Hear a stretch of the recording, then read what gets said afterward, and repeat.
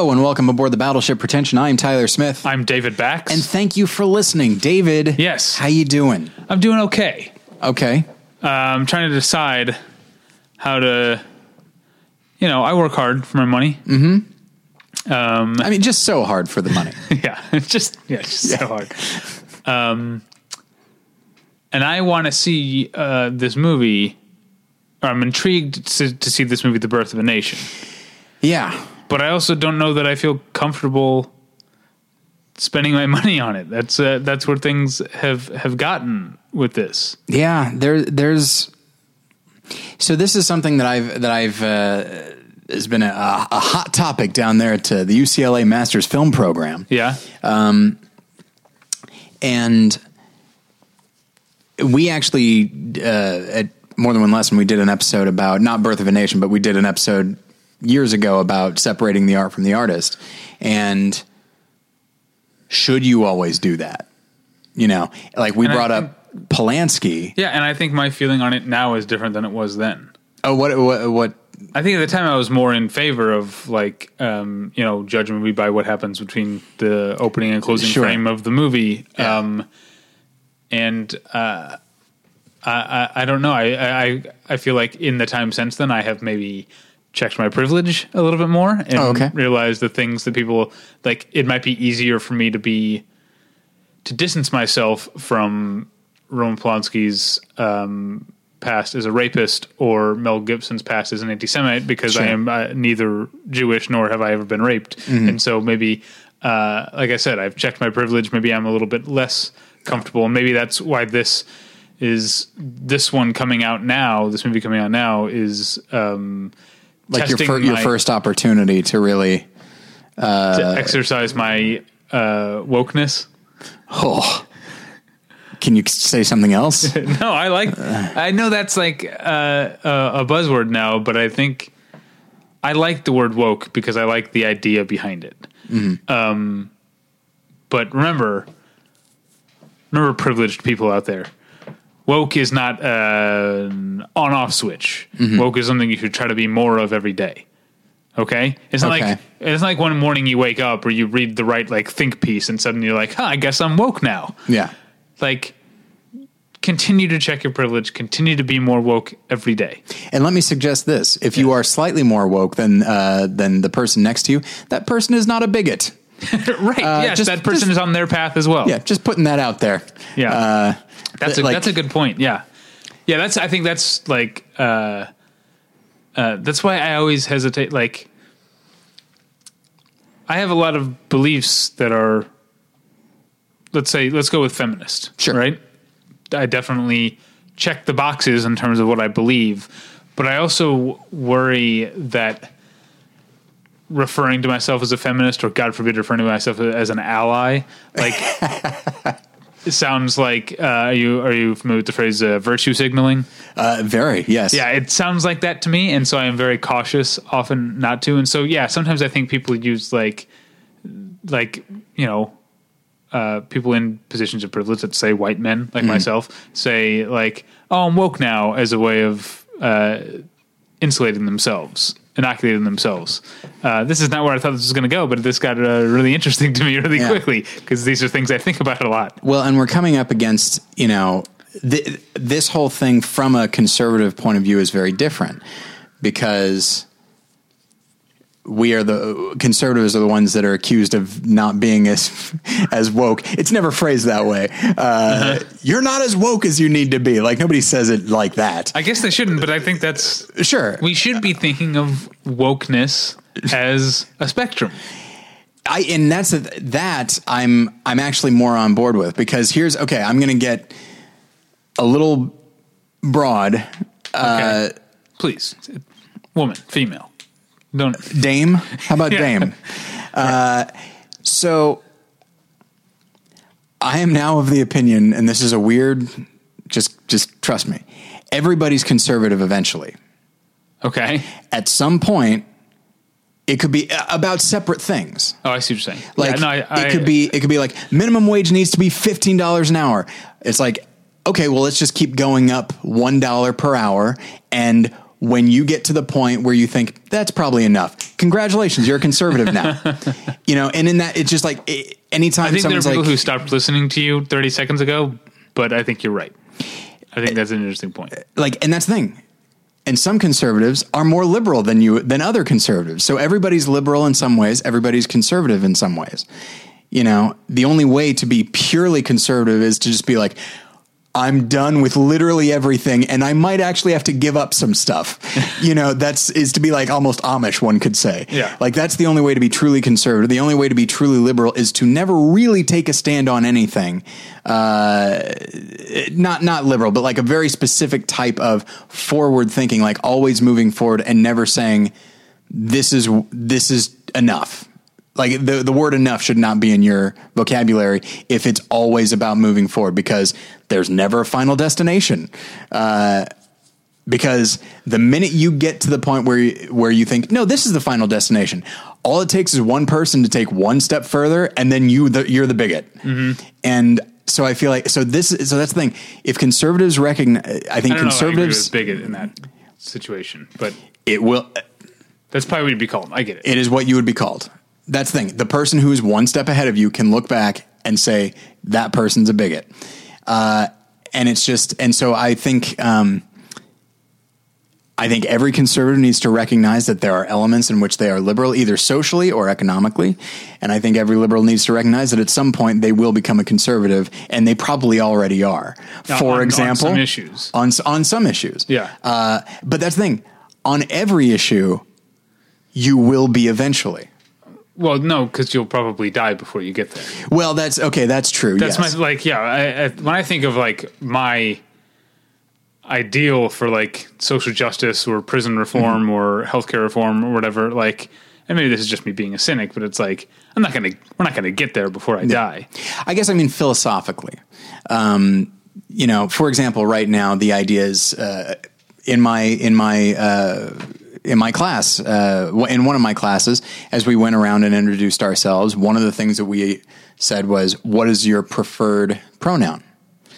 So it's like, all right, so this is a thing that we all are okay with now, the idea of I identify as male or female or whatever it is. Mm-hmm. Okay.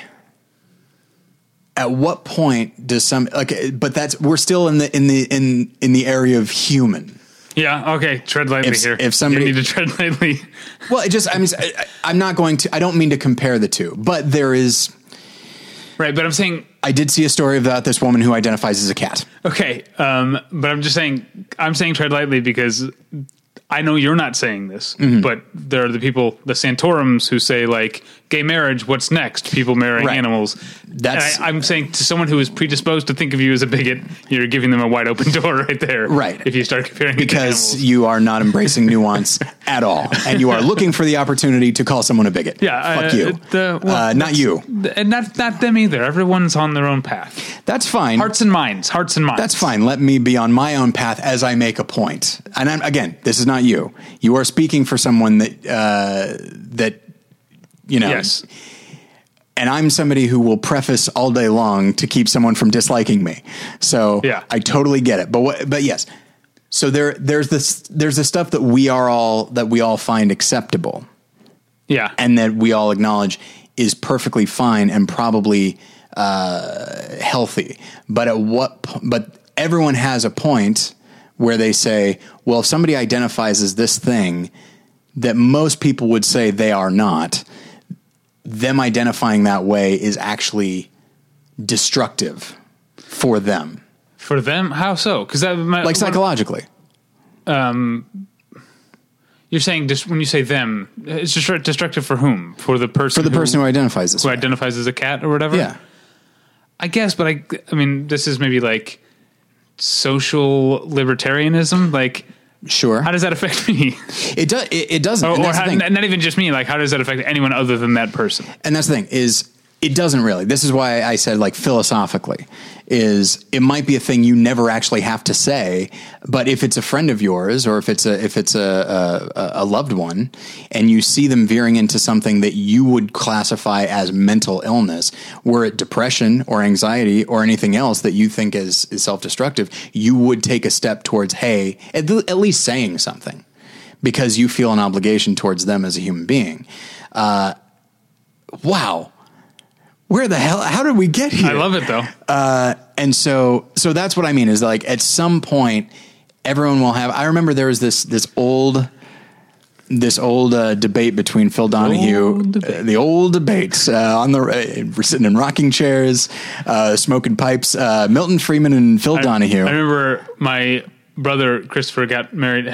He got married in a church, but he has reception at a place in St. Louis called the Old Post Office, which is literally what it's a beautiful building that you can now rent out as a venue. Yeah. And my wife and I, because we're goofballs, just kept saying the Old Post Office. And my other brother Kevin kept laughing, but then kept asking us why is that funny? I don't understand why that's funny. It's I don't know either. It's just funny to say the Old Post Office. Yeah, it just makes sense to me. I think that's very funny.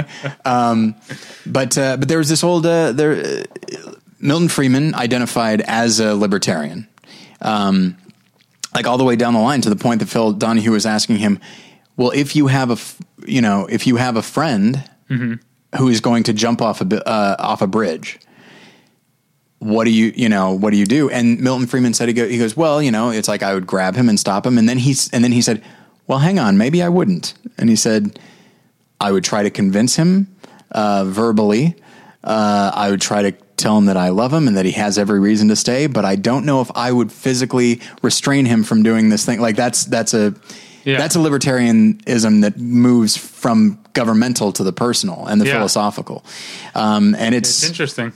And that's the thing is it's not even so much, you got to figure it out for yourself. It's that it is ever changing for every individual person. You just talked about, to bring this back, you just talked about for a while, and I'm probably there with you, Roman Polanski. It's yeah, but he made Chinatown. What are we going to do? Not see Chinatown? But I think honestly, as we've gotten older and become more adult and we actually see, and we might be more generally aware either in our own lives or just the lives of just the way the world goes, we actually see the consequences of these things. And we realize that I don't look, I love Chinatown and I love Rosemary's Baby and I love a lot of the movies that Roman Polanski has made. Yeah. But there's somebody out there that when they think of Roman Polanski, they think of the worst day of their lives, maybe. Right, yeah. And as more things have come out about Woody Allen, he's been more troubling. Now let me add, we can't spend all day on this topic, but the other thing I wanted to get to. Okay. The last two Roman Polanski films, Venus and Fur, which I quite liked. Didn't see. And Carnage, which I did not care for. I did see that. Both of those I saw for free as a member of the press. Yeah. Where does that enter into morally? Because the money thing is a big thing for me, because this is a guy who literally is on the run, and the more money he has, the easier it is for him to escape the consequences of his actions. But also, okay, as a critic, there's a difference between how you and I think of our roles as critics and how the press people who are offering us screenings, they're not offering free screenings to us because they want a debate on the merits of film. Right. Reviews are a form of publicity for them. And so if I'm reviewing Venus and Fur and giving it a good review, or even if I'm reviewing Carnage and giving it a bad review, I am churning out publicity, even if it's not what I intend. I am churning out publicity for those movies. And so that's troubling. Let's look at it this way. From a time travel point of view, if things went the way they should have from a legal and moral standpoint, well, if they went the way they should have, this wouldn't have happened in the first place, him raping this young girl. Right, but from that point, yes. From that point on, he's found guilty. He serves out his sentence. I don't know how long that was going to be. He probably would have been out by now. But if things went the way we all agree they should have gone, there are movies that wouldn't have been made and shouldn't have been made. And so for the sake of argument, let's say, he would still be serving his jail term, whatever. Then it's just do I proceed acknowledging that this is a deeply fallen world and that he made Carnage when he really should have been serving time in jail, or, and I still see it and I engage with it as a work of art, or do I say nope, that shouldn't exist. And by seeing it and reviewing it, I'm in my own way, kind of you're complicit, or you're endorsing it, endorsing its existence. Yeah, that's tricky. The other question then is, and this is getting even more hypothetical. Okay, but this comes up in sports, particularly in football, particularly in professional football, particularly with the case of Michael Vick. Sure. Let's say Roman Polanski is arrested, serves his prison sentence, gets out, and makes Venus and Fur, which like I said, I liked that movie. Yeah. Am I more in the clear liking it because he's served his, paid his debt to society? I think officially you are more. That's more how I think clear. of it too. Because I talked about this. This is going to be a motif or a theme because I talked about it in the movie journal. But the rights of prisoners is something that I believe in very strongly, and I believe that once a person has served their time, they should be reinstated back into the world. Yeah. And that's why I think. Well, now it's not necessarily my place to forgive Michael Vick for fighting dogs and for strangling dogs and stuff like that. He did serve his time. And so when people are like, when he first came back and played for the Eagles, people were like, oh, how could the Eagles support that? And it's well, they're supporting, someone who has, whether he wanted to or not, has met justice of some sort. He's same with Mike Tyson. Mike Tyson's a big one for me. These are people who have fulfilled the social contract. Mm-hmm. And it's, I would say, not that this matters to a lot of our listeners, and doesn't even really matter to me, but it's unchristian to keep holding them accountable. Forgiveness is a big deal, and it's a lot easier to keep blaming people forever. Oh, no question. On the other hand, there's someone like Mel Gibson who has never really, I think, been conciliatory about what he's done. He's passed it off as saying it's about drinking, which he's met with the Jewish League and that kind of thing. And that feels to me like it's just I don't know, just for show. And I don't like the I was drinking routine because I drink. I never suddenly turn anti-Semitic when I drink. Yeah. Well, let me ask you this. Okay. If that's just for show, then any apology that he offers that would theoretically be satisfying to you could also, someone somewhere could say, well, that's also just for show. That's a good point. And someone who goes to prison for something that they continue to insist they were innocent of, even if they weren't. Yeah. Does that count? Yeah, I think you're right. Maybe apologizing to the Anti-Defamation League should be enough. I don't know. We were both literally shrugging. Couldn't help I don't know if that help it. Yeah, that doesn't sound right. But man, we have gotten. Here's another one for you. Okay. David, I don't know if this is fun or horrible. Boy, I'm sure Mubi's not thrilled. Or maybe they are. I don't know. I don't know if there's any Polanski currently available on the movie. They're doing a retrospective. What if you literally pulled up the copy for this week and it was Roman Polanski's Carnage? It's currently available.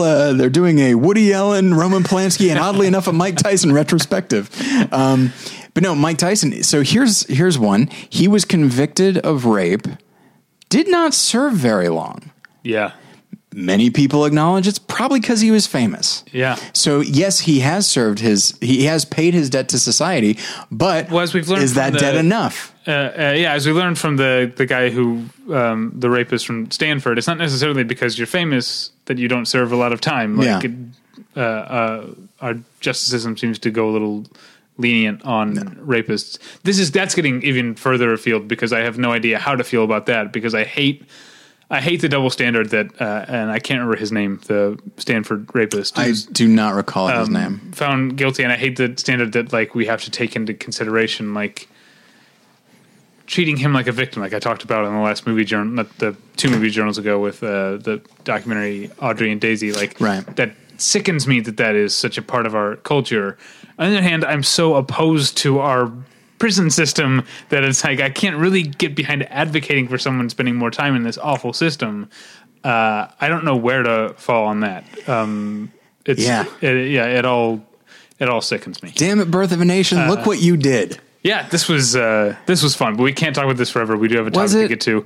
I'm interested to know what people are how people are going to respond. They'll respond well. Now we have, I'm just willing it to be. Sure. Let's put a buffer between this and the our sponsors. Yeah, all right. Because I'm sure this person appreciates this too. Yes, we have something in the mail that I got in the mail. It has Tyler's name on it. I'm going to slice open the package and then hand it to you. We should be ready to cut this out. If this turns out to be something that is definitely not intended for on the air, we'll cut it out. But, I'm not looking in this. I just am opening the package. Good. This is private correspondence, David. Yes, exactly. All right, let's take a look at this. This might be like a thing that I said I'd review or something like that. Oh, it's got newspaper in it. But it says, like, care of Battleship Pretension. It is. Okay, here we go. Oh. Tyler, you may recall that I sent David a Criterion Collection copy of Seven Samurai last year. Thank you for that. I had purchased that disc along with others the prior year at the Barnes & Noble 50% off sale. Don't we all? Yeah. Do people buy Criterion any other time of the year? When you mentioned you had not seen Devil's Backbone during the 922 BP Movie Journal, I immediately thought it was your turn to get a disc that I'm probably never going to watch. Well, just watch it. Why won't you watch it? I hope you get the chance to watch it. And if so, I hope you enjoy it. Thanks to you and Dave. They called you Dave. I don't mind that. You don't mind? Okay. I did when I was younger. For all your hard work. It makes my day when a new episode appears. Kelly in PA. So I have a Blu-ray copy of The Devil's Backbone on Criterion. Thank you, Kelly. Thank you very much, Kelly. Is there something else in that box? There's nothing else. Oh, it's just more newspaper. Okay. Yeah, nothing else in this bag for you. I'm sorry. No, I didn't mean that. I just thought I saw something else, but it was just the packing newspaper. Thank you so much, Kelly. That's now great. We're even. Now we are even. Except, you know what? This one hasn't been opened. I believe your Seven Samurai had been opened. Yeah. So, all right, Kelly, get to it. Send David something that has not been opened. Yeah. Oh, you said something that I had a response to. In regards to Devil's Backbone? What was at the end of that letter again? Well, I had something all queued up. Let me see this. There you go. Nope. I don't know. Oh, well. That's okay. We should probably get going anyway. That's true. We have a hard out. Yeah. So yeah, that's gonna be one of those things that bugs me, and then I'm gonna think of it, and it's gonna be like, oh, that wasn't important at all. Yeah, that happens a lot. All right, go ahead and let's pay some bills. Absolutely. So this episode that you've been hearing so far and what's to come is brought to you by Mubi, a curated online cinema that brings its members a hand-picked selection of the best independent, international, and classic films. Every day, Mubi's curators introduce a new title, and you have 30 days to watch it. That means there's always 30 wonderful films to enjoy, all for only $5.99 a month. Plus, when you use their mobile apps, you can download films to watch offline. Okay, now, if you go to BattleshipPretension.com, you might have noticed that there is a new banner there, and that is to commemorate that right now, for the second year in a row, Mubi is partnering with the New York Film Festival to bring you some groundbreaking experimental and avant-garde cinema. Awesome. Right now, you can watch several films from previous years of the festival, and later in the month, you'll be able to watch highlights from this year's festival. And there is also a special offer for listeners of Battleship Pretension. You can try Mubi free for a month. Just go to Mubi.com, that's MUBI.com/Battleship to redeem now. And I will tell a quick story that happened yesterday. Okay, make it quick. It will be quick. So I was talking with some classmates after class, and there's a young man from South Africa, and so it's not unheard of for him to, and he's new to the States, and so it is not uncommon for him during class and afterwards to say, "Do you guys have this here?" And so he was making reference to, he goes, "There's this streaming service. Do you guys have Mubi here?" And I couldn't help it. I blurted out, "Yeah, they sponsor my show." He doesn't know I have a show. Nobody knows I have a show. I kind of play it down. And he goes, "Oh, really?" I said, "Yeah." And then and immediately I was like, I both do and do not hope that he asks what the show is, because then it will, and then he just kind of breezed over it. But I did say, and actually you can get a free month of it, of Mubi, for, if you use this code. And so yeah, Mubi, the word is getting out. Yeah. And I like to, And I had a little swell of pride because while I didn't phrase it this way, there's something that I liked where it's like, have you heard of Mubi? It's like, heard of it. They give me money. So if you subscribe to it, it's like, you're giving me money. What do you think of that? So yeah, Mubi allowed me to, I don't know if anybody was impressed by what I said. And again, I did not, it just came out. I didn't mean to say it, but if they were, then I have Mubi to thank for impressing my classmates. Yeah, that's fun. That's what we get here. Yeah, that's why we do this. That's why we get out of bed in the morning, David. Exactly. We also get out of bed for tweakedaudio.com earbuds, which come in a variety of stylish styles and colorful colors, and they look great and they sound great. And you can find them at tweakedaudio.com. We use them all the time. In fact, I'm just saying this right now, I don't know if it's true or not, we might be giving away some at our meetup.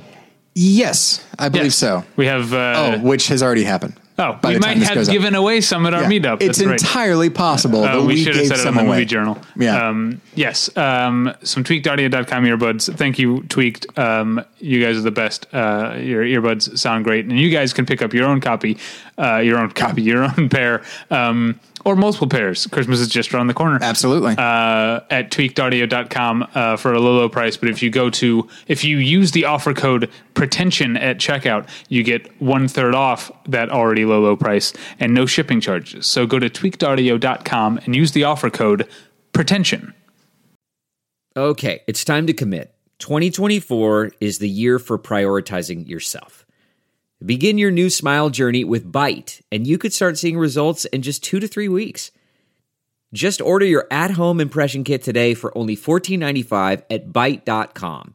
Byte clear liners are doctor-directed and delivered to your door. Treatment costs thousands less than braces, plus they offer financing options, accept eligible insurance, and you could pay with your HSA, FSA. Get 80% off your impression kit when you use code WONDERY at Byte.com. That's BYTE.com. Start your confidence journey today with Byte. Let's get into it, shall we? Indeed. Boy, I'm exhausted already. Yeah, we won't. This is just a fun one because I was thinking about it with a couple of things recently. Actually, weirdly, a lot of things recently. So as I talked about on the Movie Journal, I just saw Ava DuVernay's documentary 13th. Mm-hmm. I will be, within a few weeks' time, I will have seen, because they're coming out weirdly close to one another, I will have seen Jim Jarmusch's Gimme Danger and Jim Jarmusch's Patterson. Yeah. I also will be, in a matter of days from when you're hearing this, seeing Kevin McDonald's Skyladder. And with all this happening, I was thinking about these directors who make both documentaries and fictional films. Yeah. And I'm not there sure. are more of them than I thought. When I started researching this, like only 3 names came to mind, and then suddenly I realized, there are actually way more than I thought. Yeah, there are a lot, although there are some, like Krzysztof Kieslowski, who I've never seen any of his documentaries, his earlier stuff. Right. So I can't really talk about Kieslowski as a documentarian. I haven't seen that. But yeah, there are a lot. I think I've already named a number of them, but the 2 that came to mind when I first thought, other than the examples from this fall that I just gave, the 2 that leaped to mind when I thought of this topic were, I think, Werner Herzog, who is someone who is known for both. Do you know what I mean? Like, it's hard to...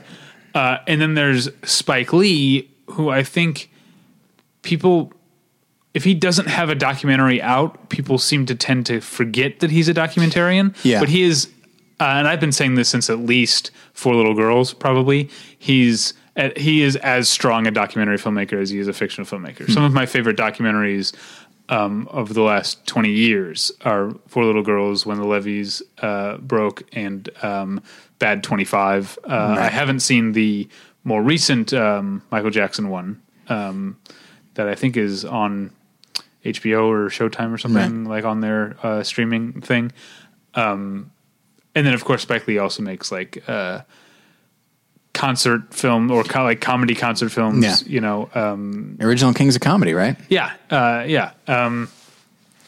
And so those are the two that leap to mind for me. And I would actually be curious to know. Let's say let's go younger listeners, like 25 or younger. Listeners, feel free in the comments section. If you are 25 or younger, do you think of Herzog primarily as a documentary filmmaker? They must. His last, and this is off the top of my head, I could be wrong. His last narrative film that I remember was My Son, What Have You Done? Which I don't think a lot of people saw. Right. I didn't see it. The last one that was notable was probably Rescue Dawn. Yeah, which is like 10 years ago now. Which is 10 years old now. Yeah. But in that time, he's made, I guess, was Grizzly Man before Rescue Dawn? It was 2005. Okay, so Grizzly Man was right before Rescue Dawn, but he's made like Cave of Forgotten Dreams, Encounters at the End of the World. He's got, Lo and Behold. He's got an Into the Abyss. Is that what Into the Abyss and Into the Inferno? Into the Inferno, which is coming out. Yeah. Like where does he get Netflix? These are not small documentaries. These are not like little talking head documentaries. Like these require a lot of time and money. Where does he find either? Yeah, I don't know. I don't think it's hard for him to find funding. I'll bet.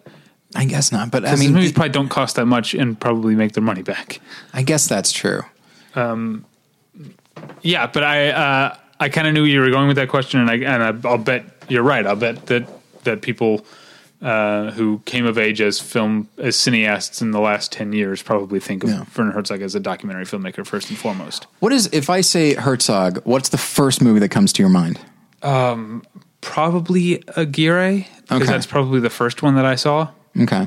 What would you say? Honestly, my favorite film of his is Fitzcarraldo, but honestly, like the first place my mind will go is probably Grizzly Man.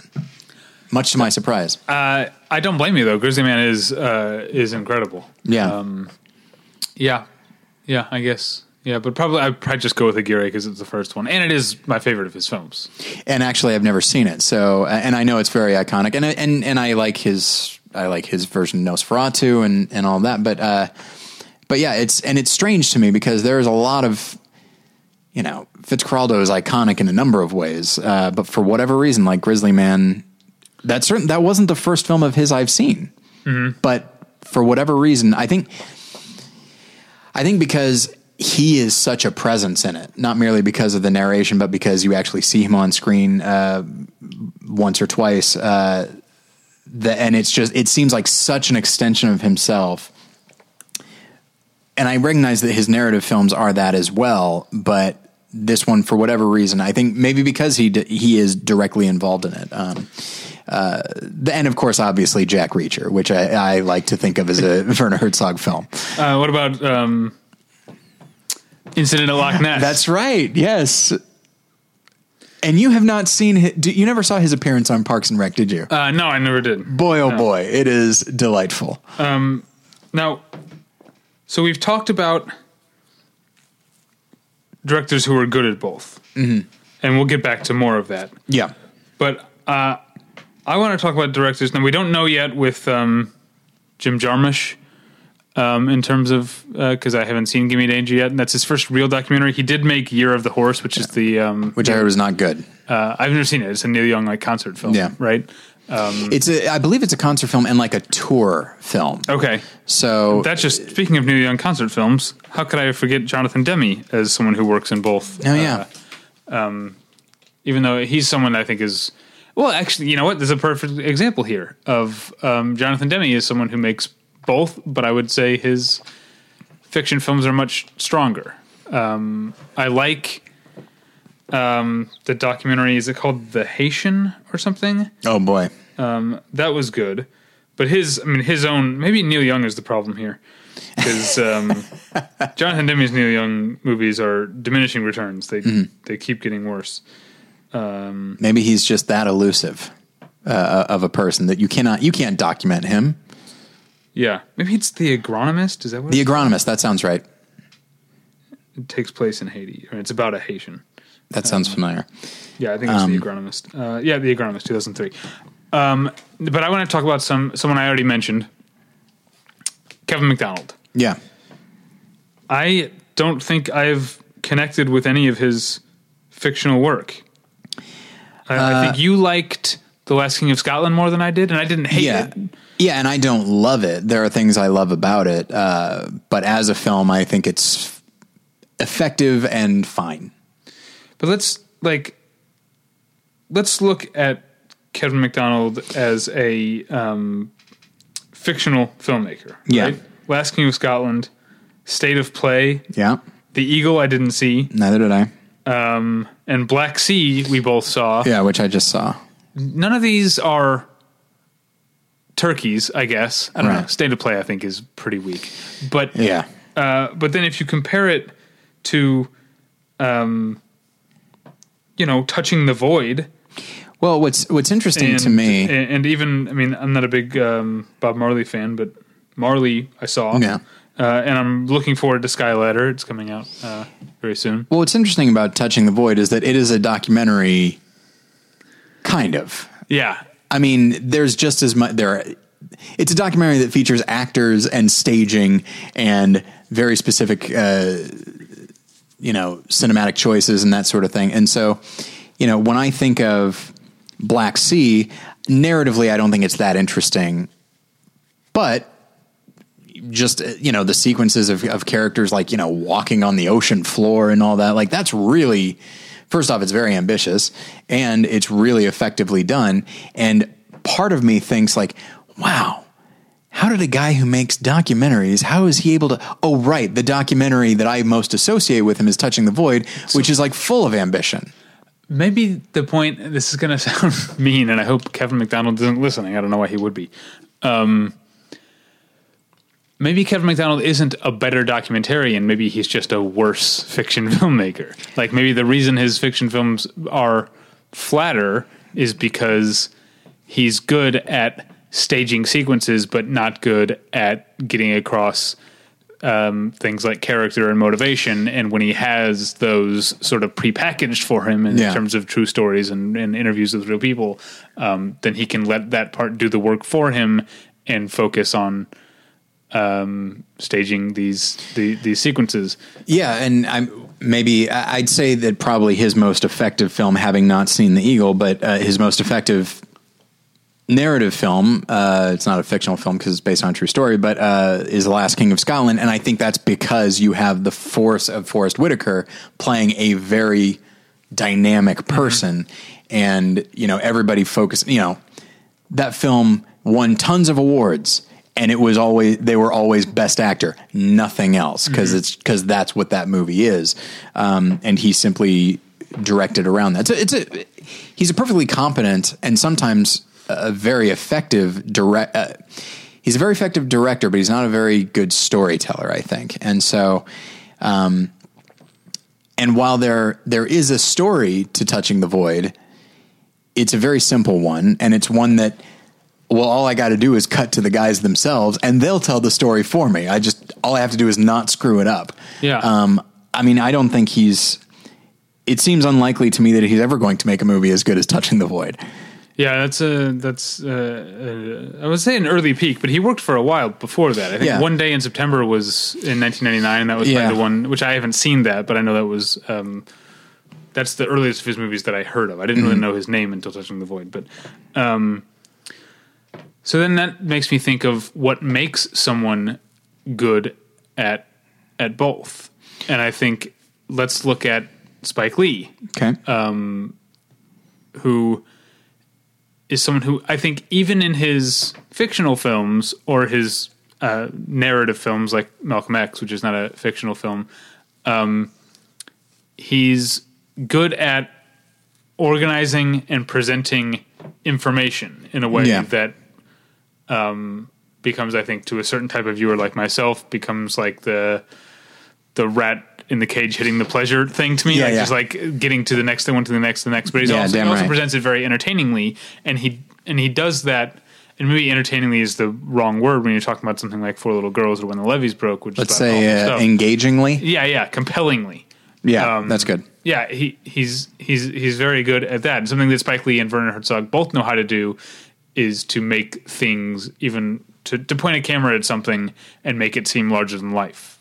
Do you know what I mean? Yeah, absolutely. Like through, I don't know if it, framing and lenses and color timing and whatever you're doing, he's making, be it the levees or the shore of the Mississippi in New Orleans, or in Lo and Behold recently, just pointing your camera at like servers and stuff like that. Like, there's a presentational aspect to these directors when they're working in fiction or narrative, or if they're working in documentary. And there does seem to be just like which makes sense because it's the same director, but I've only seen Four Little Girls, I should say that. But there's definitely a thread that runs through Spike Lee's passion projects, and I would venture to say that something like Inside Man is a perfectly fine film, but compared to something like Malcolm X or Do the Right Thing, I would say he's not quite as passionate about that or Old Boy as he is about these other films. And I haven't seen Inside Man, but I know some people who will really go to bat for it. They're not correct. As a sort of companion to the 25th Hour in terms of being a post 9/11 New York City movie. I guess it's that. I haven't seen the movie. That's just, I've heard that talked about. The problem is that, because he's working within a genre, you can either really embrace the genre aspect of it. And oddly enough, then the more you embrace that, the more the other, socio-political elements can come out. But, and he does, again, it's a perfectly fine film. There's nothing necessarily wrong with it, but it also just seems so disposable to me. Whereas 25th Hour seems like an essential movie. If we're talking about Spike Lee's non-documentaries, it goes Do the Right Thing, 25th Hour for me. That's the 1 and 2. Malcolm X and 25th Hour probably duking it out for number 2, but Do the Right Thing is to me obviously number 1. But I should watch Malcolm X again. It's been a long time. I haven't seen it in a while, but I actually have a surprisingly good memory for it. Like it's a very powerful film with a very powerful lead performance. But yeah, and I like him. I like Spike Lee in it as well. Yeah, it's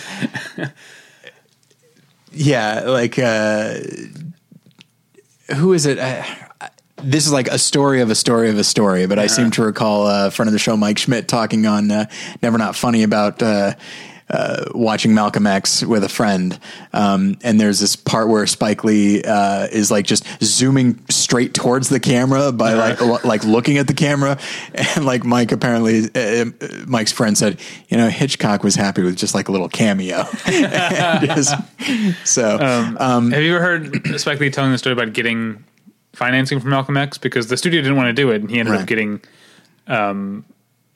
donations from a lot of black celebrities and public figures and stuff. And he was talking about I just remember this very, very funny. He was like so I called Magic Johnson and he gave me some money, and he was like, then I called Michael Jordan and I told him how much Magic gave me. Yeah, but that's the thing. I think when a narrative filmmaker or a fictional filmmaker, whatever you want to say, when they make a documentary, I feel like it's almost invariably a passion project, right? Like it has to be.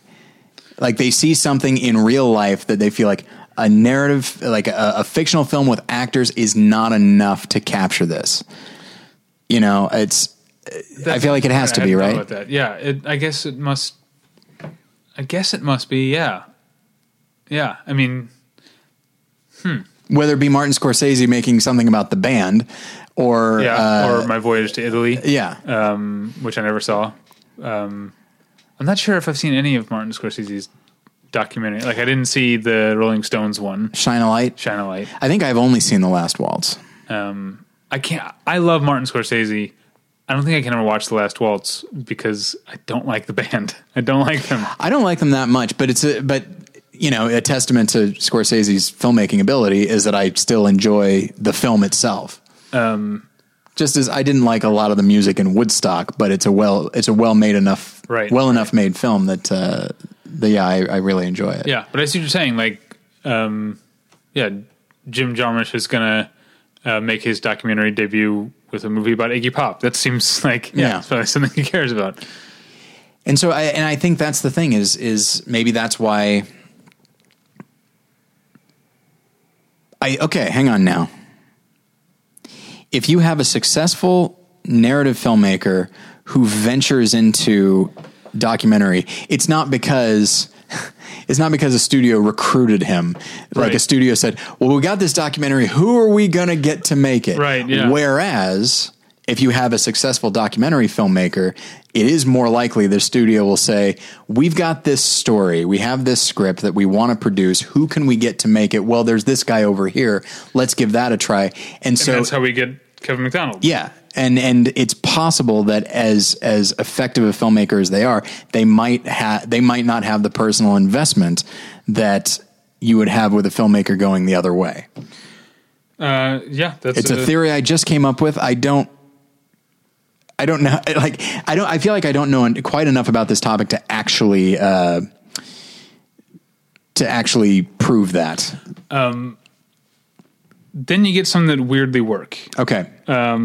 Or at least a debut that weirdly, not even a debut because she had made but a studio thing. Okay. Penelope Spheeris is known for me in the old David Back's brain. Sure. For two things: The Decline of Western Civilization and Wayne's World. Okay. And I do think there's a sense of like bold fun, I think, that probably comes from making movies about punk rockers. Yeah, I think so.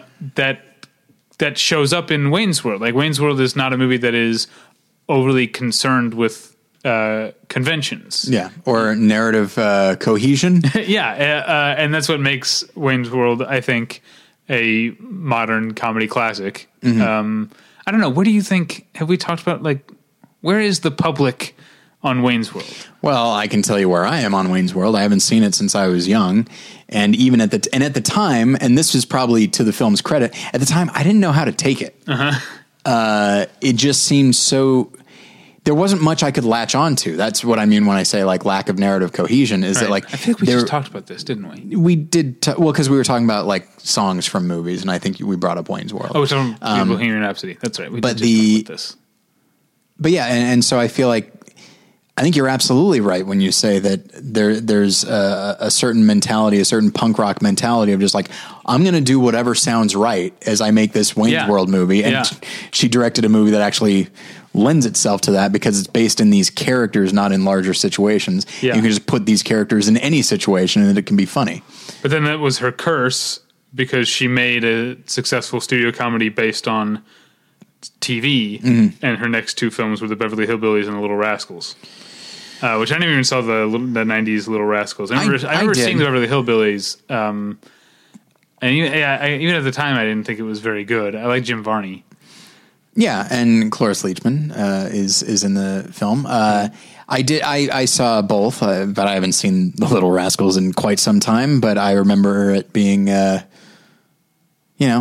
It was from that same mold as like Home Alone and Dennis the Menace and all that, where we're not necessarily, they're not terrorizing adults or anything like that, but it's just like kids getting into a very specific type of 90s hijinks. Yeah. All right. I want to bridge, and not just because I don't want to just do this because we're going from woman to another woman director, but the idea of taking the things that you do in a documentary and using it. I recently watched, and I have seen shamefully few Agnes Varda films overall. I don't know if I've seen any. But I did, someone recently, we talked about the Movie Journal, I wrote a review, watched the Cinelicious Picks put out a 2-disc set that was her documentary, Jane B. Parr, Agnes V, Jane Birkin by Agnes Varda, which is a documentary by Jane Birkin, and also the movie Kung Fu Master, which is the movie she made with Jane Birkin based on a short story that Jane Birkin had written. Anyway, I definitely think the documentary half of those is better, but I feel like Agnes Varda is the type of filmmaker who, like, if you were to say to her, like, oh, you make documentaries and and narratives, whatever, I think I get the impression her response would be like, if you say so, I just make movies. Yeah. I feel like that's kind of how it feels. It feels to me like Kung Fu Master is often very naturalistic and casts non-actors, whereas Agnes B or Jane B par Agnes V or whatever has lots of things that are staged. In fact, it's a documentary, but most of it is like staged and has Jane Birkin recreating things that she has already said. So I feel like for the purpose of this episode, Agnes Varda is almost like we're imposing that on her. That's interesting. I'm thinking of a lot of things that might actually be for a different episode that are more about like the nature of documentary and why somebody would choose to make a documentary as opposed to a traditional narrative film with actors and a script and that sort of thing. Let's keep that in mind for another episode, because there must be, I must be thinking, I'm sure I'm forgetting of someone, but there must be a director who has made a documentary and then also made the adaptation, right? It seems like there should be. Nothing is springing to mind. But this never came to fruition, but I think I remember it wasn't, and he should be on my list too, Seth Gordon, who made The King of Kong. Wasn't he going to make, there was talk that he was going to make the fictional version of The King of Kong that never happened? And I actually don't, I don't know that. And then I think he went on to make Four Christmases. Oh boy. Well, that's unfortunate. I don't know. I didn't see Four Christmases. I'll say this, and I'm sure that Four Christmases is just jokes about like their relative heights, right? It's Vince Vaughn, who's 7'8", and Reese Witherspoon, who fits in my pocket. Yeah. And then they just go from one family to another, and just in-laws saying like, "How is this not a problem for you guys?" Just over and over again. But sometimes it's Robert Duvall, sometimes it's Jon Voight. So this is a weird thing to say because it doesn't necessarily fit on here.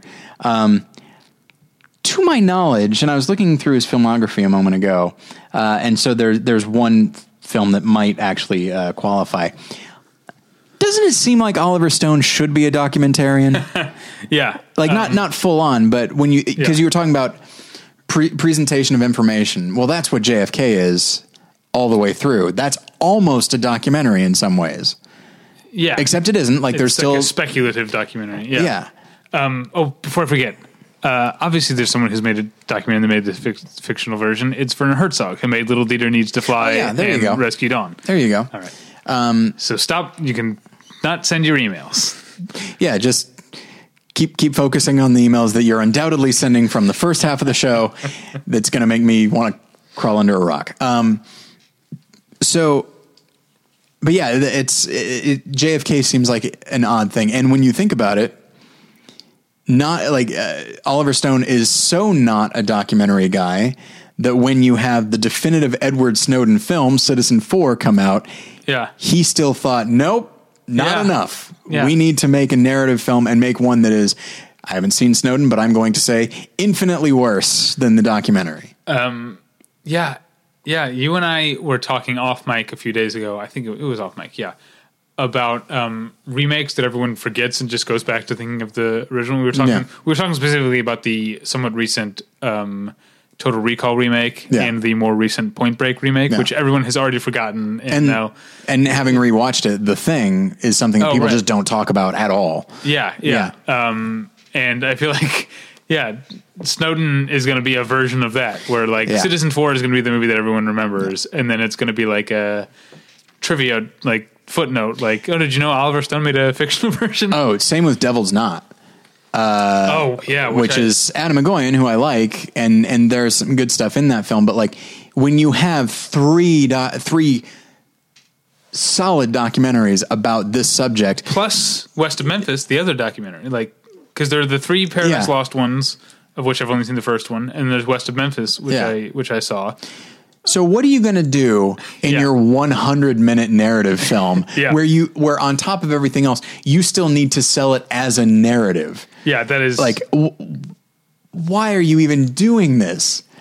Like, if anything, it seems like the narrative should be like the Adam McGoyan film should be like a special feature on like the box set of the Paradise Lost films.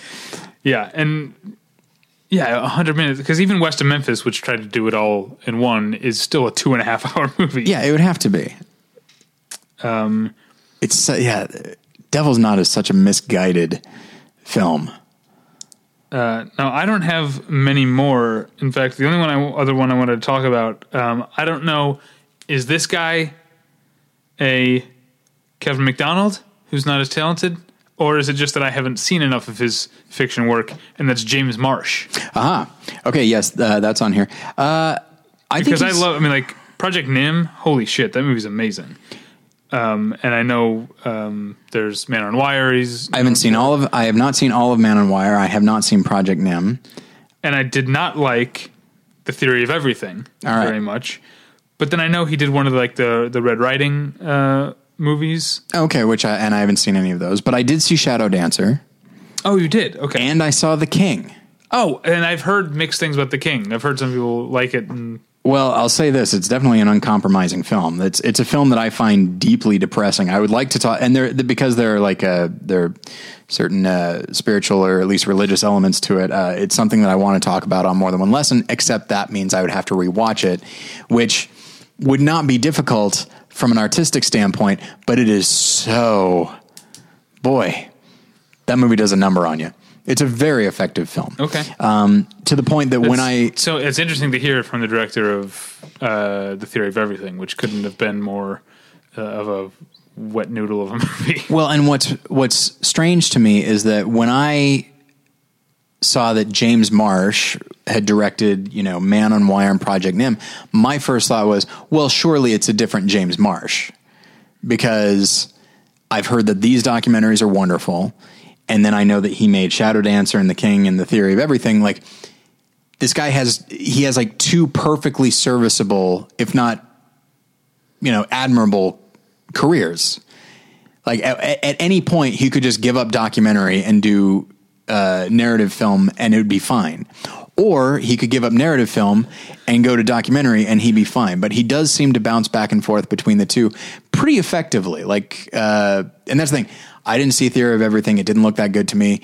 Most people I know do not care for it, but it's still like an awards contender and that sort of thing. And he's going to continue making narrative films. And and it looks like he's going to continue making documentaries. Good for him. And so, one for him, one for them. Sure. Absolutely. And I mean, he won an Oscar for Man on Wire.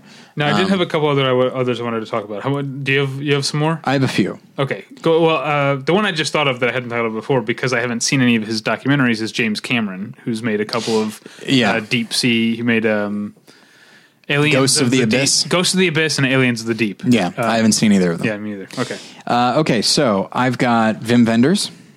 Okay. Who made Buena Vista Social Club and Pina or Pina. Yeah, Pina, and also... He's made the Salt of the Earth. Yeah, he's made a number of them, and I'm not even that familiar with his non-narrative work. I mean, obviously, there's Wings of Desire and Paris, Texas. Non-documentary. Yeah. Sorry. But as far as I know, like there's a lot of people that don't necessarily think of him first and foremost as a documentarian, but they know him. They know him as like Wings of Desire, Paris, Texas, and then a number of documentaries. Yeah, they're not talking about the end of violence, or Down in the Valley. I don't know that one. So I do have a few others. All right, yeah, let's run through them, and then I'll end with something, and then we'll wrap up. Okay, Michael Apted. Yeah, and I've never seen the Up movies. I've seen several. I haven't seen all of them. Okay, but that's the thing. Like his contribution to film. And I recognize he made The Coal Miner's Daughter. He made Gorillas in the Mist. He made Nell. He made, he's made, interestingly enough, he made the James Bond film, The World Is Not Enough. He also made the film Enough. So I guess he got there eventually. He made Chasing Mavericks, taking over from Curtis Hanson. The World Is Not Enough, not one of the better James Bond movies. No. It is one of the best James Bond theme songs. Which one is that? It's The World Is Not Enough by Garbage. Oh, okay. Yeah, I can't call it to mind. But that's the thing. Having made these films, Gorillas in the Mist and Coal Miner's Daughter, like those are Oscar-worthy films. But his contribution to film, and it is it's never going to be forgotten is the Up series. Mm-hmm. Like that's not going anywhere. Like he's going to keep making them until he dies. And everyone at some point feels like this is a thing I need to watch because it's just so fascinating. Yeah. And it's interesting to me that it took a guy who, he's done other documentaries, but this is his lifelong project. And it's interesting that it took a narrative filmmaker to think to do this. And even then didn't think, it's not like he said, here's what I'm going to do. I'm going to do this for my entire life. It started as just this little, wouldn't it be interesting to do a follow-up 7 years later, and then quickly became fascinated by this thing. And I feel like it's a choice that a narrative filmmaker would make, not necessarily a documentarian. Okay. And then I feel bad because I haven't seen it, but I know that, which is unfortunate because I think it's a special feature on the master Blu-ray, but John Huston made a film called Let There Be Light, which I've heard great things about. Yes. And he also made The Battle of San Pietro. Yes. I didn't think about him.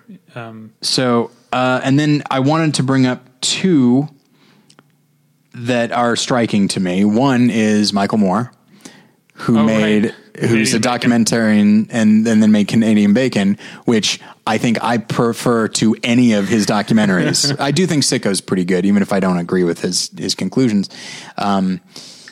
And I think a lot of his information is dubious the vast majority of the time. But with Canadian Bacon, you don't have to worry about that because it's narrative filmmaking, fictional filmmaking. And you didn't see Where to Invade Next. I didn't. And I also didn't see Capitalism, A Love Story. Yeah, no one did. Everyone forgets that it exists. But yeah, and so that's interesting to me. And then I also wanted to bring up Orson Welles with F for Fake. Right. Which is a documentary. There's multiple question marks at the end of that question. It's the only type of document. I know he made It's All True, and he did stuff for like the war effort and that sort of thing. But right. This is something that sprang from him. But It's All True. I mean, I guess that was never finished, but it's full of recreations and stuff as well. Right? Yeah. And so, he found narratives within right. the things he was documenting and focused in on that. But yeah, F for Fake, like it sprang from him. It's a thing he decided he wanted to make. It's one, in a whole career of unfinished films, he finished F for Fake. So clearly this was a priority for him. And it's such a strange choice because I guess it's a documentary, or in the sense that there's no clear story and it's not performances, and it's not a set script or anything like that. I think that might be a top 5 Welles movie or top 3. I'm going to say Kane, Ambersons, F for Fake. Then, because I've never seen Chimes at Midnight, which I hear is great. But off the top of my head, Ambersons is my favorite. Then Kane, then F for Fake, then probably Othello. What about Touch of Evil? Let's say that's the top 5. There's the top 5. Othello is amazing. Yeah, the order could get switched, but it's Kane, Ambersons, F for Fake, Othello, Touch of Evil. But I'm excited for you to see Chimes at Midnight. I do think I think top 3 for me is Kane. I think Touch of Evil I think Chimes at Midnight might actually edge out Touch of Evil for me after all these years. But those are the top 3 for me. And I haven't seen Ambersons in a while. But Mr. Arcadin doesn't make the cut for me. It's I haven't seen the. We saw Confidential Report, which was full of Wellesian tomfoolery. I think the book we read it in like some HBO video guide or something like that. I believe they said that in reference to F for Fake, not Mr. Arcadin. Yeah, well, they got it wrong. The one that's full of all the Wellesian tomfoolery is Mr. Arcadin. There's a fair amount of tomfoolery in F for Fake. In fact, one could say the entire film is that. Yeah, I love F for Fake. Don't get me wrong. Tomfoolery with a purpose, though. Sure, absolutely. All right, and then the last thing. Are you done? I'm good. The last thing I want to mention is one that goes the other way. This is a director you don't think of as having made a fiction film because he is one of the best known. Right. documentarians of all time, and that's Errol Morris. But he did make a one-off in 1990, maybe 89, 90, a one-off fiction film called The Dark Wind.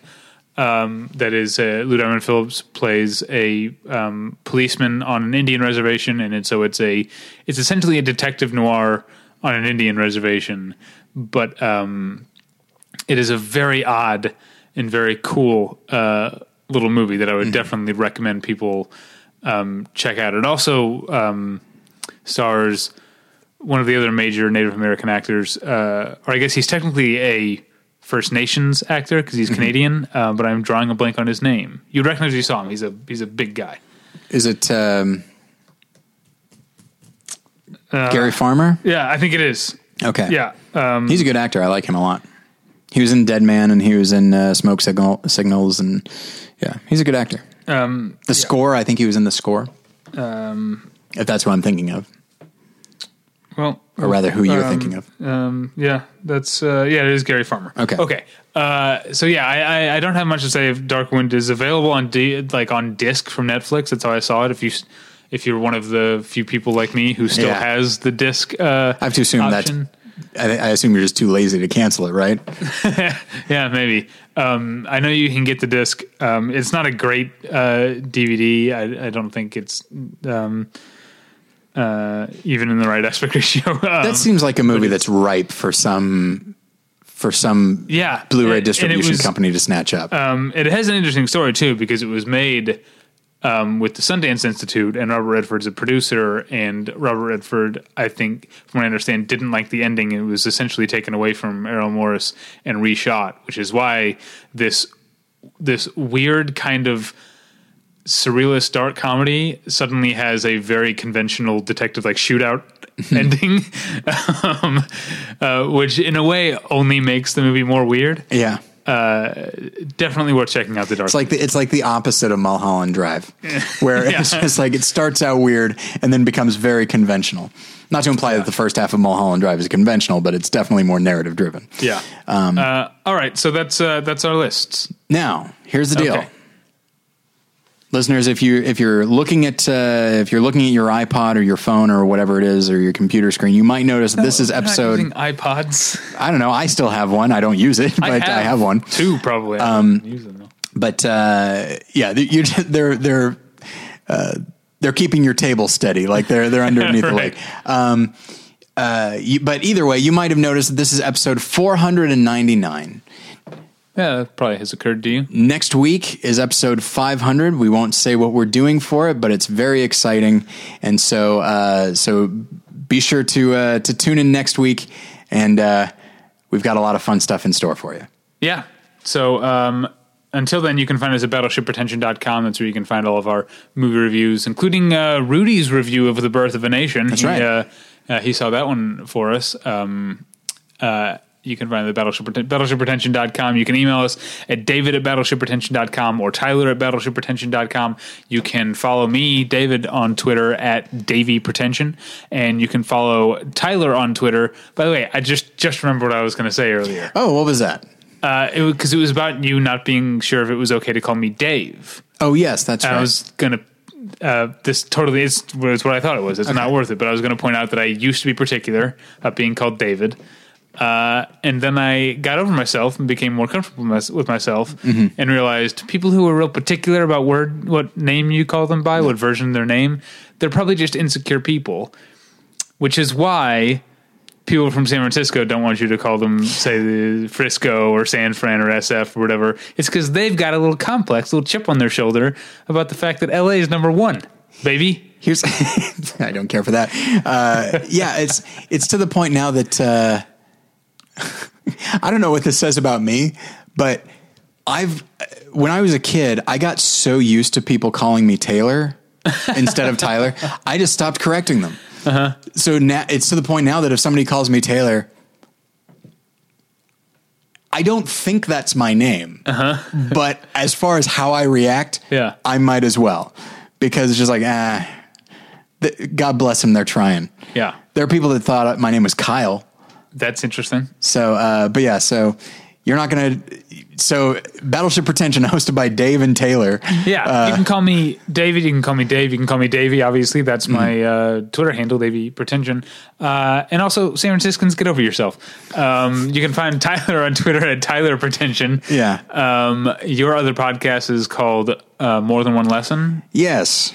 All right. So Halloween Times has officially begun. So we're talking about horror movies all month long, and we decided to kick it off with a guest. His name's Andrew Klavan. He's a screenwriter and a novelist. He is okay. Here's the thing. He is also a political commentator, and while we tried to keep politics out of it, we couldn't completely. And apparently, I've annoyed everybody because while we wind up saying some things about liberals, the episode in general is about how we talk about werewolf movies, because he's written a book called Werewolf Cop, which is about a vampire paramedic, oddly enough. It's a joke that I made on the episode. I like it. I like that joke a lot. I knew what the joke was, but I was like, what's he going to say? Yeah, exactly. Is it going to be postman? Yeah. Oh, paramedic. And then, of course, there's the mummy fireman. There's a lot of options there. But we spend a good portion of it. Andrew and I are very much on the same page as far as like the way conservatives engage with art, which is to say not. And it's something that bothers us tremendously. So we spend a good portion of the episode talking about conservatives and how they need to engage with culture more. But then along the way, we, not so much me, but Andrew throws out some stuff about liberals that that people have found upsetting, and understandably so. Oh, good. So, remind me to not listen to that episode. Yeah. It's there's nothing for you. I think Andrew is a delight, and I think he has a podcast that I've been on, and he's a very good writer, and he's a very funny writer as well. And it's been fun to hear him talk about this election, because on top of everything else, he and I are both vehement anti-Trump people. And so he just, I remember I asked him, but obviously he's not a Hillary Clinton fan either. And so I remember he and I were emailing back and forth, and I said to him, so how do you think you are going to vote? And he goes, well, he's like, I think I'll either vote for Trump and hang myself, or vote for Hillary and shoot myself. And so that's the type of person he is. And it's, so you can find that at morethanonelesson.com. It's a very different type of episode, to an off-putting degree, apparently. All right. My other podcast doesn't exist right now. It's on hiatus. I know. It'll come back in some form without Paul, but it was fun doing it for a few years with Paul there. And a lot of the episodes are still available, correct? Yes. So people can go back and listen? Yeah, it was called Hey, Watch This, if you want to find it. It'll come back in a sense. Right now, I'm getting so much into fall movie season ramping up, like I don't have time to watch much TV right now, so we're going to take a break and come back later. So thanks for listening. We'll get you next time. Bye. Bye.